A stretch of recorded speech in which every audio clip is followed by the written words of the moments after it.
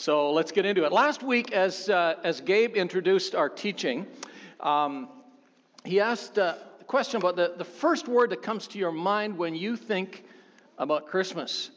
And the first word that came out of somebody's mouth was presents.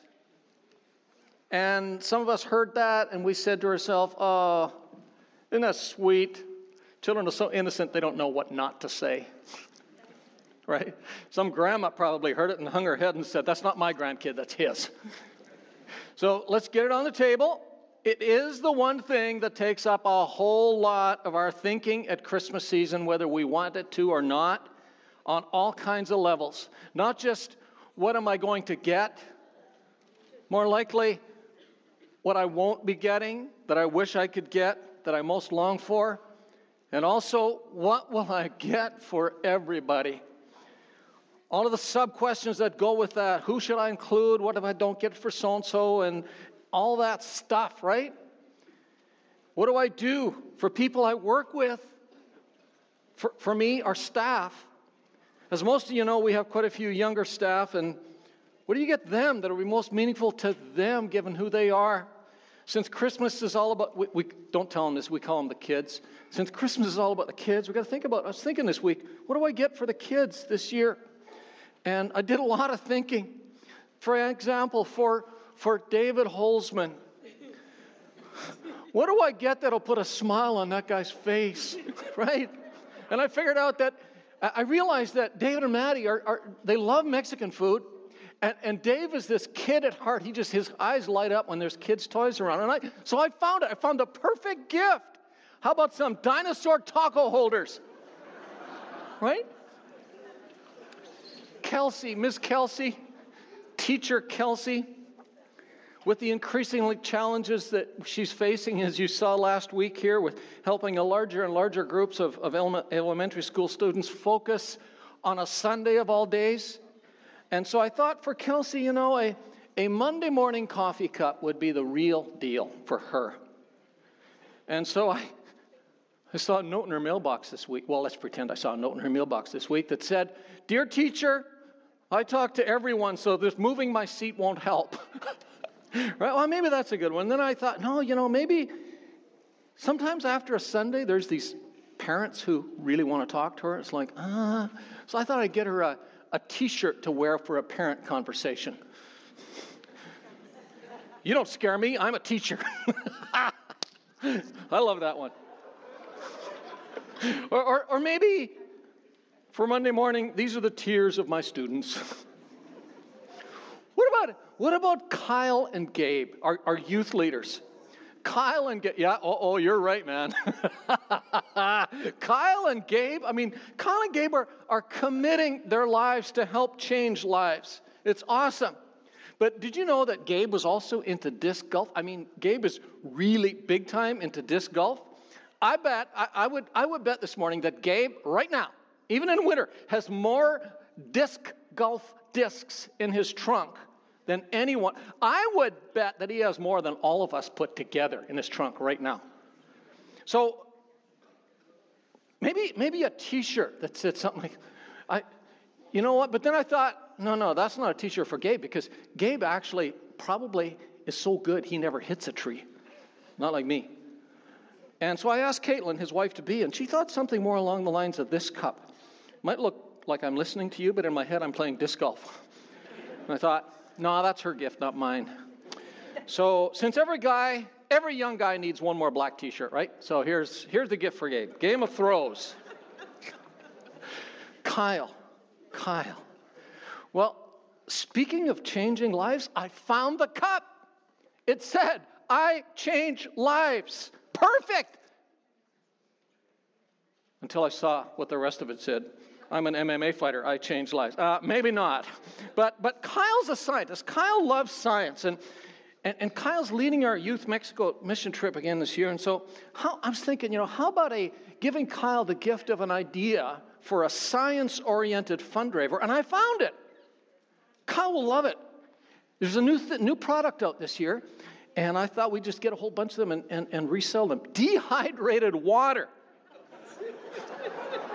Empty contents of can into 1 gallon of water, stir until dissolved, chill and serve. Ellerslie people will buy that for sure. Yes. Then there's Colton. Colton. Now, as you've probably noticed, there's something about some of our young staff this year. It's the beards. What's with the beards? Our young staff. Just so you know, it's not a competition. Well, let me clarify that. They're guys, so it is a competition, whether it's stated or not, right? But the competition's over, guys. Nobody's going to grow a nice beard like Colton. Sorry. So, for Colton, well, if it was last year, it was easy. They lived in a basement suite, no room for a tree, and so I would have just bought Colton some Christmas decorations for the tree, for his beard. But they're now in a house. I had to think a little deeper, and I did. I thought about this a lot. It's not about the beard. It's about what the beard says. And as I thought about that, I was amazed at what I realized Colton's beard was saying. And I found the coasters to prove it. What does it say about his marriage? I wear the beard in this relationship. Yeah. What does it say that Colton's thinking about you on a Sunday morning? Do not look directly at the beard. Supervisor meeting. Me and Colton, is our meetings, it's all about the beard. I'm saying to Colton, remember, with a great beard comes great responsibility. And what Colton's saying back to me with his beard is, Mel, keep calm, let the guy with the real beard handle it. It's all about the beard. I was going to keep this just about our younger staff, but something happened this week that was it was so moving. It touched me really deeply. Doesn't it just give you a warm feeling when someone you work with really closely has put a lot of thought into what he gives you? As you know, Dave and I are pretty much attached at the hip a lot of times. As a matter of fact, Dave calls himself my work wife. Now, when I hear that, what I take that to mean is that he thinks he has the freedom to tell me whatever he feels like telling me, and I have to accept it. Anyway, the other day he came into my office with his hands behind his back, and he said, "So, Mel, I need to say I'm sorry." He says that a lot, "I'm sorry. I've been your work wife for so long, and I haven't given you a picture of me to put on the shelf beside that picture of LaDonna. and so, given that it's taken so long, I decided I would give you one better than a picture, the Dave bobblehead doll." And then he reached out his other hand with another one, and he said, "I'm going to let you choose." Oh, Dave. Anyway, we do think a lot about giving at Christmas, don't we?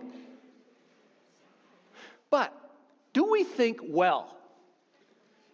Do we think holistically about how, about what, about to whom we give? Because giving is not just about Christmas. Really getting our hearts and our heads around the giving piece about what kind of statements we want our giving to make is a really key ingredient in the recipe for a thriving life.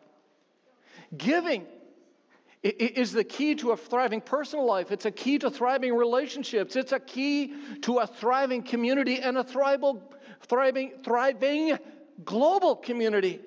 In a thriving environment, there's a whole lot of giving going on. And so what better time to talk about giving and the big picture of giving than at a time of year when giving is on our minds. And we don't have, the board didn't ask me to talk about giving this morning. They didn't tell me. If they did, I probably would have said no. I rarely say no to the board, but I can't talk. I don't have much choice this morning because it just so happens that as we complete our study of Paul's letter to the church in the city of Philippi, giving is how it all ends. Giving is what is on Paul's mind. I'd like you to turn in your Bibles to Philippians chapter 4. Just so you remember where we've been in this book. Let me just share with you some of the high points. The high point, the mountain top in the book of Philippians, from a big picture perspective, from the perspective of how God's story is supposed to drive how we see and live our story. The high point is in chapter 2, verses 5 to 11. I'm going to read those for you just to remind them to you and bring you back to the peak. I hope some of you have at least memorized it this year. Chapter 2, verse 5. In your relationships with one another, have the same mindset as Christ Jesus,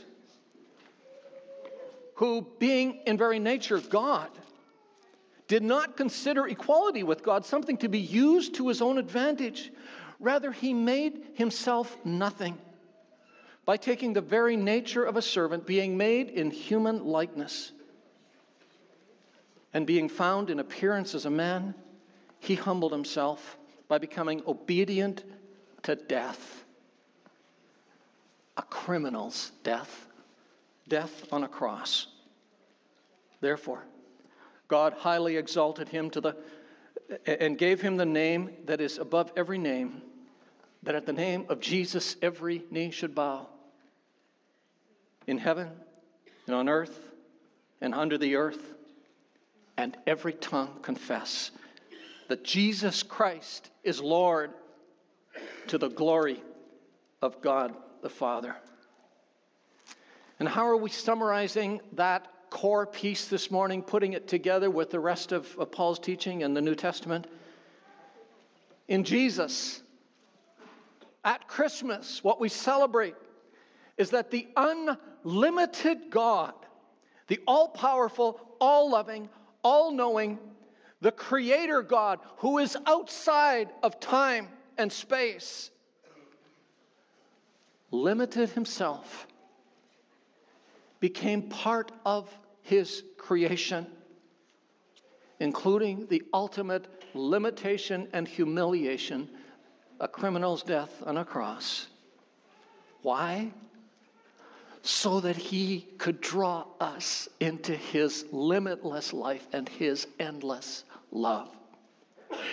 And as we live in that perspective, as we focus our hearts and minds to live in light of and to live out of this reality, our lives will increasingly be marked with some of those things that we associate with at Christmas. And all of those things are found in chapter 4. 2 weeks ago, Dave talked about what most of us are looking for and wishing we had at Christmas, and we think about at Christmas is peace and joy, a peace-filled joy, or is it a joy-filled peace? Whatever. Which comes out of, or leads to, as Gabe talked about last week, a contented heart. Isn't that what we would like to live this Christmas?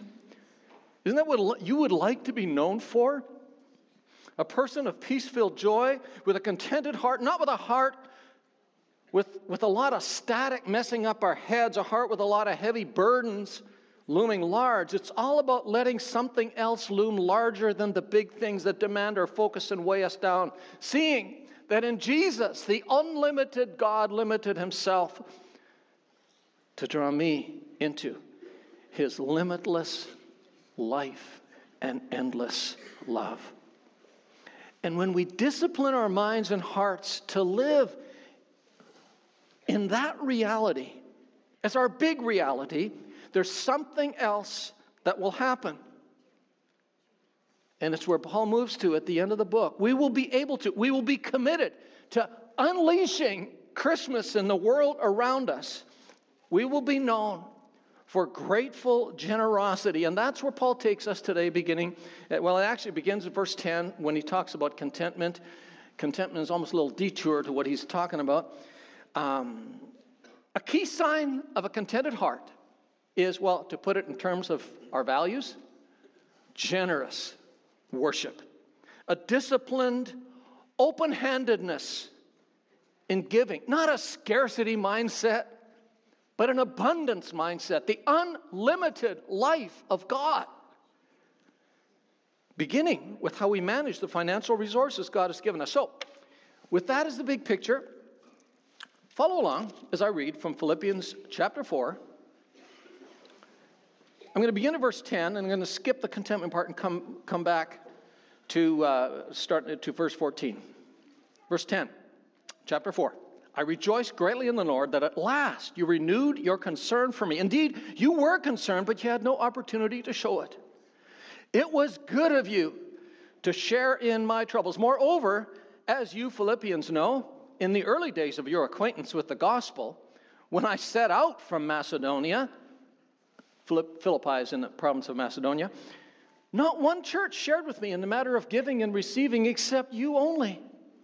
For even when I was in Thessalonica, you sent me aid more than once when I was in need. Not that I desire your gifts. What I desire is that more be credited to your account. I've received full payment and have more than enough. I'm amply supplied now that I have received from Epaphroditus the gifts you sent. Those gifts are a fragrant offering, an acceptable sacrifice, pleasing to God. And my God will meet all your needs according to the riches of his glory. Think limitlessness in Christ Jesus. To our God and Father be glory forever and ever. Amen. The grace of our Lord Jesus Christ be with your spirit. Amen. So Paul ends this book back to the way he began the book. The main reason for writing this book to this church. Why does he write to this one church from a prison? This letter, more than anything else, is a thank you letter. It's a thank you for the way this church has encouraged him, and an affirmation letter to continue on the same trajectory no matter what happens to him. So I'm so thankful that coming towards the end of the year, the calendar year anyway, when I'm forced to talk about giving, I can talk about giving in a thank you kind of way as well. You guys are rising up to helping us do our mission in the way you give. Thank you. And I want to teach this morning in light of what this is doing as you do it, what this is doing in you and for you, and why this is so important to continue. In chapter 1, verse 3, he has started by saying, I thank my God every time I remember you, and all my prayers for you, I always pray with joy because of your partnership in the gospel from the first day until now. That word partnership was literally a money word, a financial word. They were key, in Paul's mind, key silent partners in Paul's ministry ventures.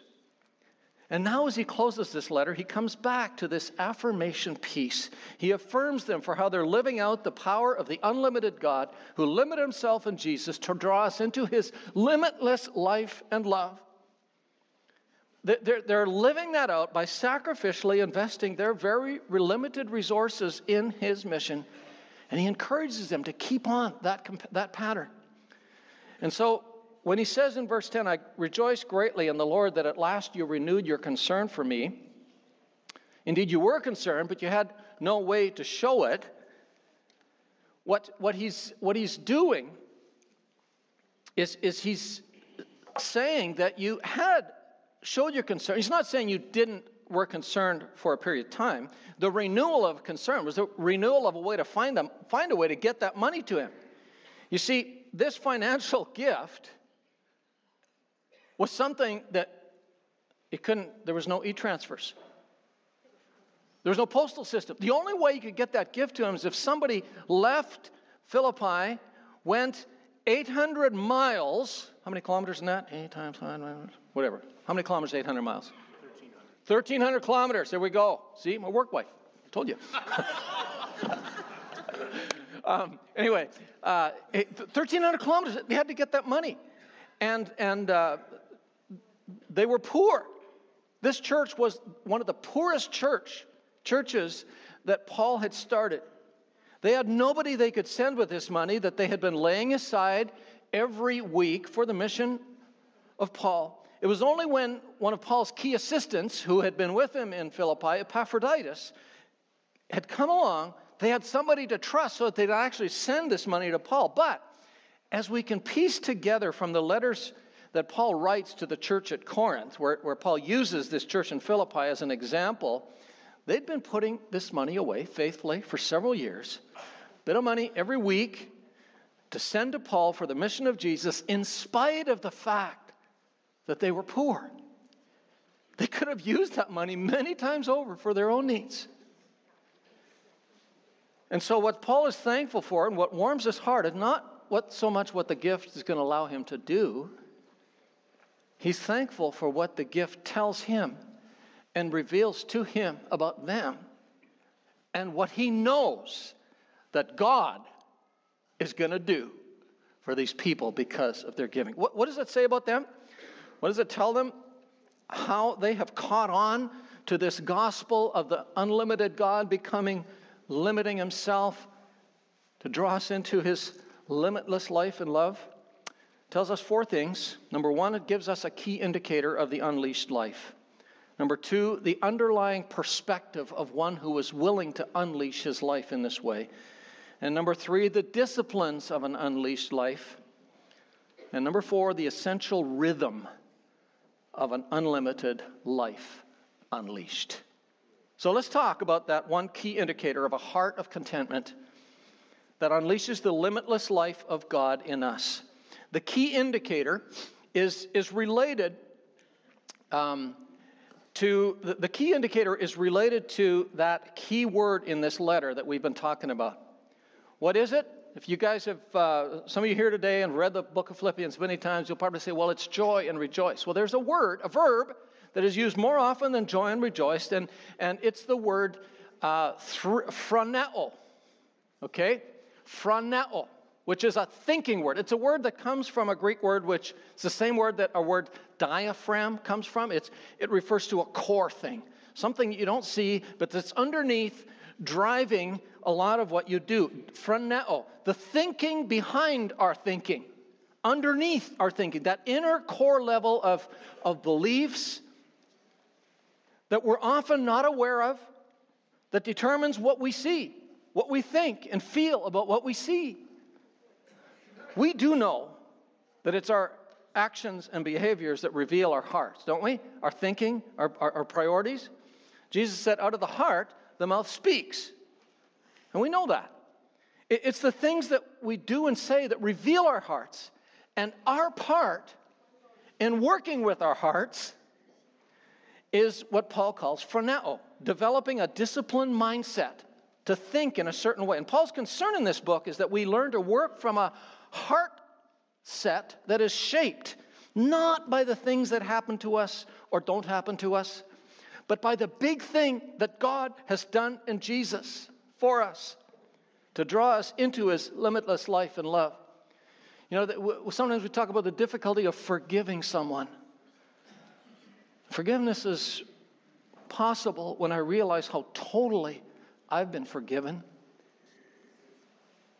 how free God's big grace is, the limitless love I have received that I get to pass on in Jesus' name. It's not automatic. As you know, if you've tried to forgive and learn to forgive someone, it takes continual discipline to come back and say, no, I will. You don't feel it right away. You may never feel it. It's what happens when we talk to ourselves instead of listening to ourselves at an inner level.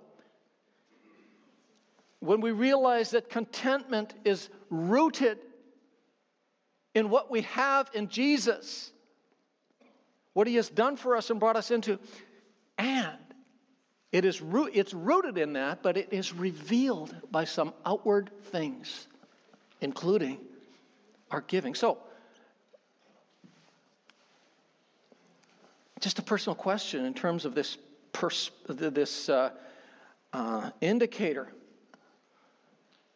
What is your giving pattern, your financial giving pattern to the work of God say about you? Because you see, it's your inner priorities that do drive you. What does it say about your inner priorities? Let's move on to talk about the perspective of an unleashed life. Before we talk about some of the practices, the disciplines of a life unleashed, we have to skip down to the end of this passage, sort of. Paul's not just thankful they're thinking of him, not just thankful that they're thinking of the mission. Paul is rejoicing that in their giving, they're revealing something very powerful about how they have worked this gospel truth into their hearts. Our passage wraps up with that final, what we've called a coffee cup verse in the book, verses that we like to use as sort of pump up and inspirational slogans. My God will supply all your needs according to the riches of his glory in Christ Jesus. According to what? According to the limitless resources and endless love that he has drawn us into in Christ Jesus. In Jesus, the unlimited God has drawn us into his limitlessness. It's there for us. Now, if you've read this before, I'm sure you've thought this through or heard this many times. He hasn't just given us out of his resources, but he gives to us according to his resources. You know the difference between that, don't you? If you're going to go to a restaurant for lunch after church today and you give the server a tip of $5 or $10 or whatever, you're giving from your resources. You're giving out of your resources. It comes from you. It's yours, and you're giving it away. But if you are with a billionaire who owns a company that's still making money in this economy, and he was to give the server a piece of paper with a signature on it, and a telephone number to contact, and another number that didn't have a dollar sign in front of it, but it had a percent sign in front of it, and the contract said, equal partner. That's giving according to his wealth. That would be giving in accordance with his resources. That is what God did in Jesus at Christmas. We got 100% of everything God is for us, in us, and it's got to be through us. That's what he's saying. When we really get that Christmas and Easter punch that the unlimited God limited himself not just by becoming human, but becoming obedient to a criminal's death for us, to draw us into the unlimited, limitless life and endless overcoming love of God, we will have this phroneo, an inner orientation that drives everything, a foundational awareness of how unlimited God's resources for us are that will allow us and inspire us and drive us to unleash our resources for his purpose. That is what Paul is so cranked up about. And that's why he uses this church as an example.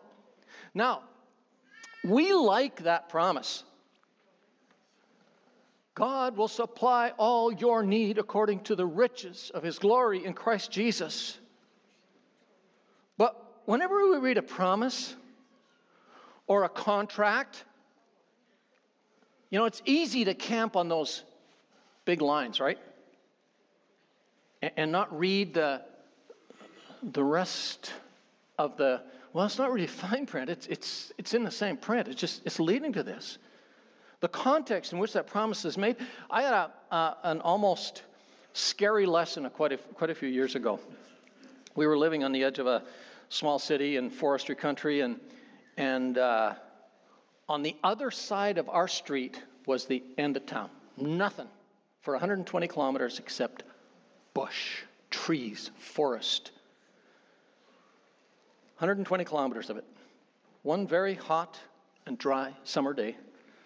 The forest on the other, on the other side of the street, there was a bit of a runoff gully and then forest. On the other side of that gully, just down about half a kilometer down from where we lived, a fire started on a windy day, and it started getting out of control.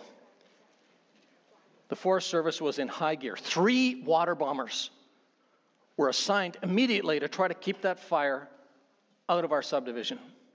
It was a Saturday afternoon, everyone was home, and we were treated to an air show. It was amazing. The 3 crescents that were sort of just downhill from us, they were already being evacuated one at a time. They were evacuating the crescent right next to ours. And we would be next.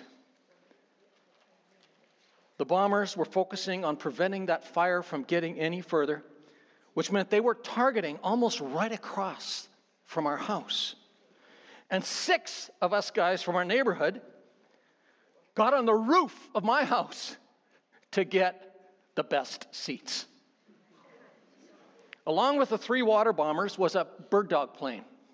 Some of you who come from forestry country know what a bird dog plane is. When there's a fire like that, there's a small, agile, high-powered little plane that guides these bombers. And so these 3 bombers would take turns dumping their load, going to the river, filling up, coming back, dumping their load. And the bird dog plane, the pilot of the bird dog plane is running the show. And he would, as these bombers were starting to descend, we'd see them slowly start descending toward the fire. And all of a sudden, from behind the bomber, this bird dog plane came right in front of them, and we could see the face of the guy in the bird dog plane. We watched the intensity, whatever. He gave him the signal to drop it, and then he'd just go up and come back and come underneath the next guy. It was a show for an hour and a half. And one guy in the middle of this suddenly said, "Hey, what do we do if they're going to evacuate us?" Oops, are we ready to go? And another guy said, "Well, I guess we just grab a few things and thank God for insurance." Yep, we're all covered. Every one of us, same insurance, covered. Fortunately, they stopped the fire, and the next week, the most detail-oriented of my neighbors came to me and said, "Mel, have you checked your insurance?" I said, "No, I don't have to. I know I have comprehensive insurance." The guy said, "So do I. But have you read the fine print? We are not covered for an act of God, like a forest fire." Oh my goodness. None of us on that street were covered. The week after that, every single one of us visited an insurance agent. Now, with the Bible, it's not the fine print. It's there, but it's a little word we might miss in English that begins this verse. This promise is a promise. But how comprehensive is it? You see that little word that begins the sentence? It's the word and. And. It's just a throwaway little word, right? Everybody knows what it means. It sort of means, yeah, and in addition to. No, this word here is a little bit different word. It does not mean in addition to. It's a little word that means actually because of that. On account of that, God will supply all your need according to his riches in glory. Because of what? Because you have given to God's mission at personal cost. When many people think you can't afford it, you were wondering how you could make it, you discovered that you can never outgive God. You gave in keeping with, in accordance with God's grace to you, and God is going to give back to you in accordance with the riches of his grace in Christ Jesus. You see, the point of this verse is that God, out of his abundance, will meet my needs when I'm a sacrificially generous person for his sake.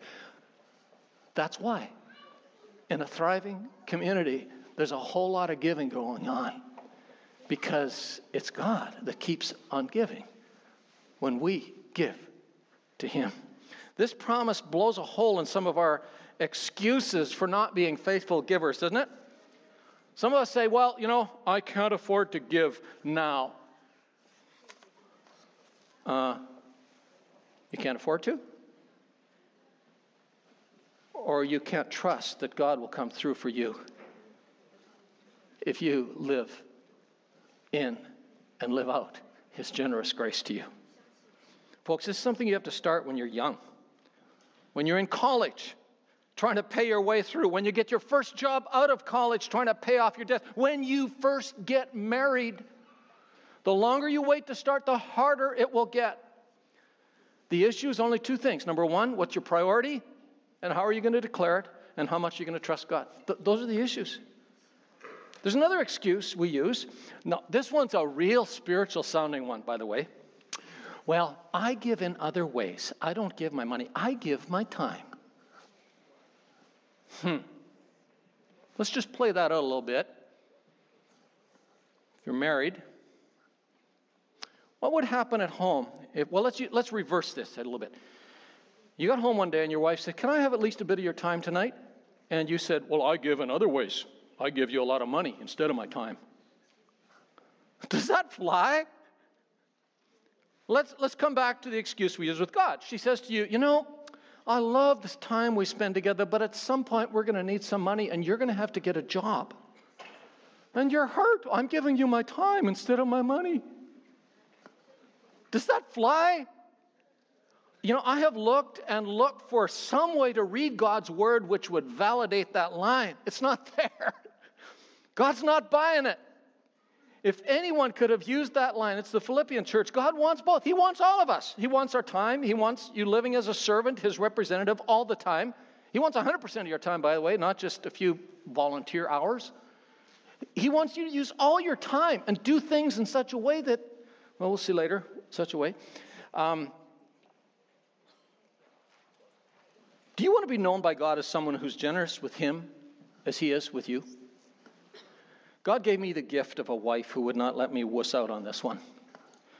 When we got married and shortly thereafter went to graduate school in the States, we had, we were one of those a little bit of money and a whole lot of time kind of couples. And when I paid for my first semester in graduate school, it took the wind out of my sails, and I thought I was doing my wife a favor. I didn't want her to bear a bigger burden than she already was. I didn't want her to be burdened about wondering if we could pay for the next semester's tuition on top of all of our living expenses. And we had discovered by that time that a lot of our peers there, they were being funded by their church to be there. For some, it was just tuition. For others, it was tuition and housing. All they had to do was earn enough to eat. And there were times when we said, what's wrong with us? Is something wrong with us that God doesn't give to us like that? I felt bad for her, and so I thought I might have found a way to rationalize a commitment that we had made together to God. And you see, these friends, here was my logic. So these friends are being funded by people who are giving to God's work. So what if we just cut one of those links out of the equation? What if we just say, well, okay, we are giving to God's work when we pay for tuition. I put that to LaDonna just to see if that would help her out a little bit in this burden she was carrying. Would it help? Do you think if we considered my tuition, or at least part of it, as our giving to God? I don't remember the exact words she said, but I checked it with her this week to see if I was accurate in what I heard. Here's what I heard. You wuss? Are you kidding me? Education for ministry is not ministry. I want to live by trusting God to take care of me when I obey him. Okay, then. It was fascinating because do you know how much God provided for us out of the riches of his grace? So sometimes we only give God one way to provide for us, right? Cash has got to be there. God is way more creative than that. He gave us work. We were Canadians, but she was a nurse, and she had a good job. So sometimes it's hard to see work as a gift from God, right? A lot of work. Well, not when you don't have a job, it's not. And even though I was a Canadian and couldn't work except in a very limited way, I had all the work I could take on. Sometimes 3 jobs at once. It was hard. We got weary. And when I would go home late at night to bring her home, and we got into our complex, and there was all of our peers sitting around the pool, drinking whatever.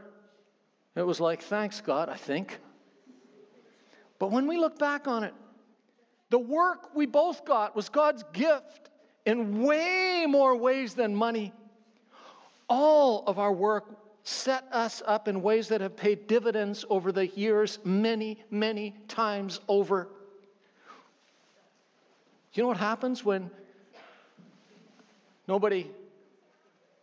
not counting on other people to fund you? You don't owe anybody anything, even in any kind of relational way, right? There's no hooks on you. It was freeing. Some of the jobs I did, I worked in a school bookstore, which meant I got 40 to 60% off on all my books. Well, Okay, is that giving or is that costing more? I'm not sure. But anyway, it was amazing. I'm still using the books that I bought then. I worked as a paid intern in a church setting that has influenced me and prepared me just as much as the classes that I took. I was a graduate teaching assistant in school, and what that did is it drilled into my mind and heart some perspectives and disciplines in a way that just studying and listening would never have. I was a manager of several student housing complexes, do you know what I got paid for? I got paid for just being there, being on call. I could study most of the time. I went to the housing manager. I said, "You're paying me way too much. I'm not earning that." She said, "Trust me, you're worth every penny. Just don't come back to me again with that problem."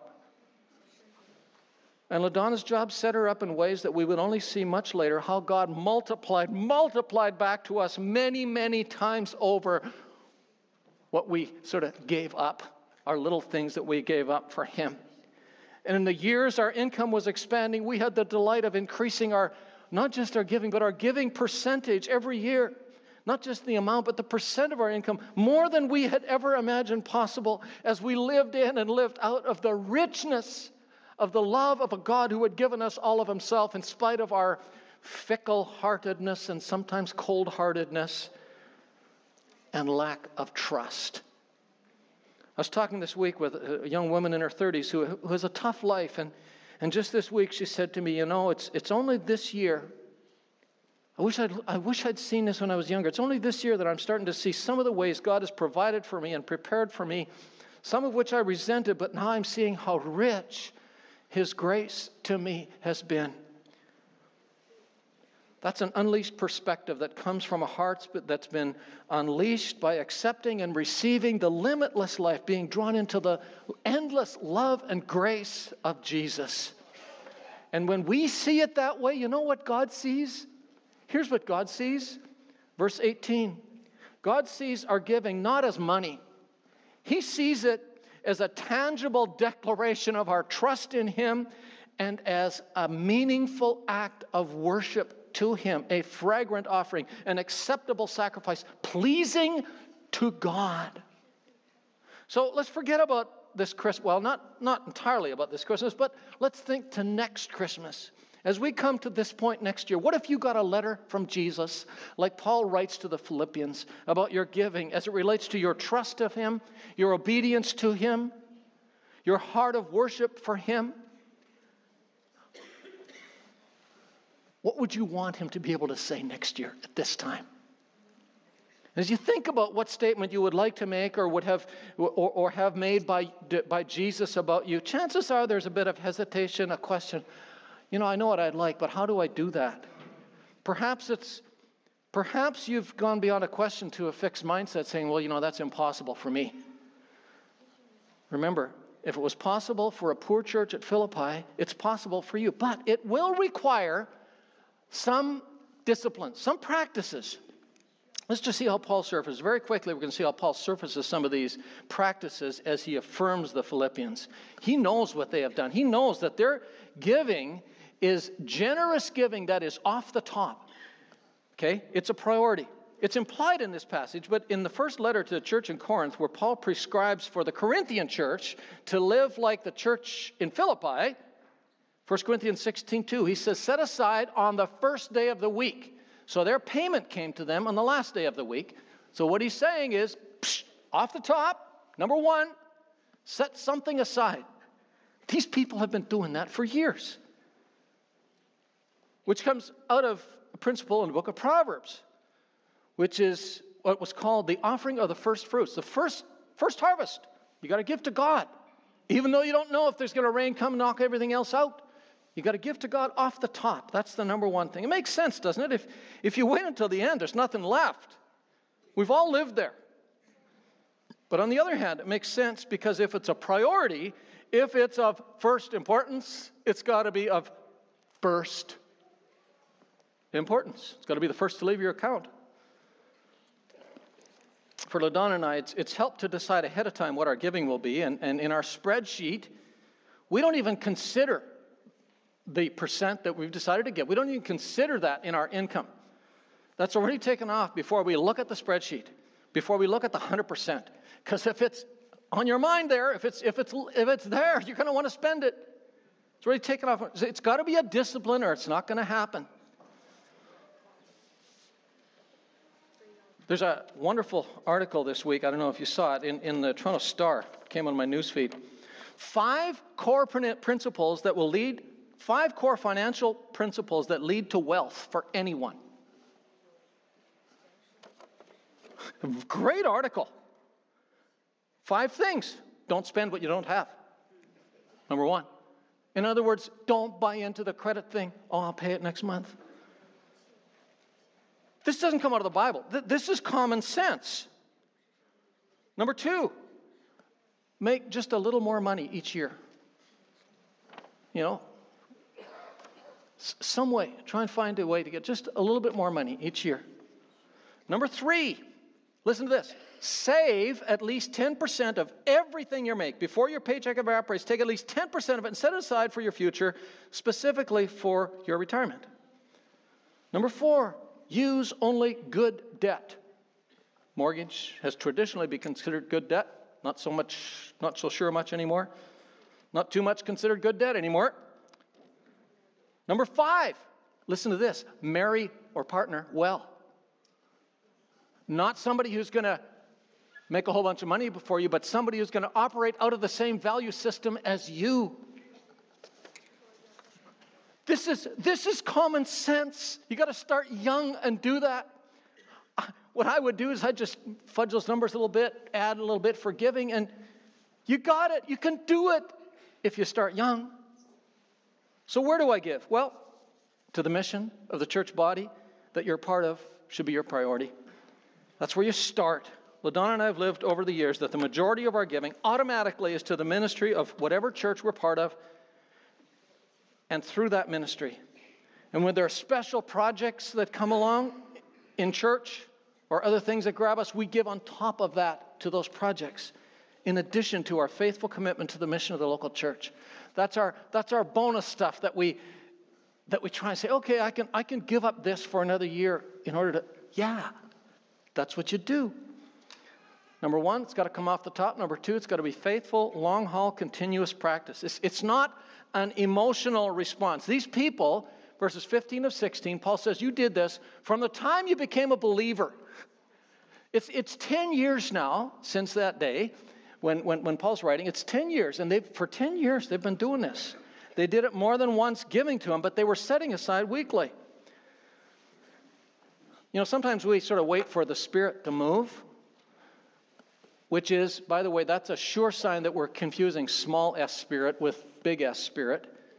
Because if the Spirit has spoken to us already, we don't have to wait for the Spirit to move us, okay? We're talking about the little Spirit then. The way he will most likely move is to move on to blessing someone else who is obeying him. It's true. Faithful, regular, and number 3, sacrificial. It's got to cost something. I'm often asked, well, how much should I give? I don't know. The number one thing I do know is it should cost you. It should be sacrificial. Start at, maybe aim for 10%, and usually the cost is that it costs us is something pretty dear to us. Something that's on that border of desire and need, right? Sometimes that's a pretty big border. A desire that we want to make a need. One of my professors used to say no to yourself every single day about something just to stay in the habit.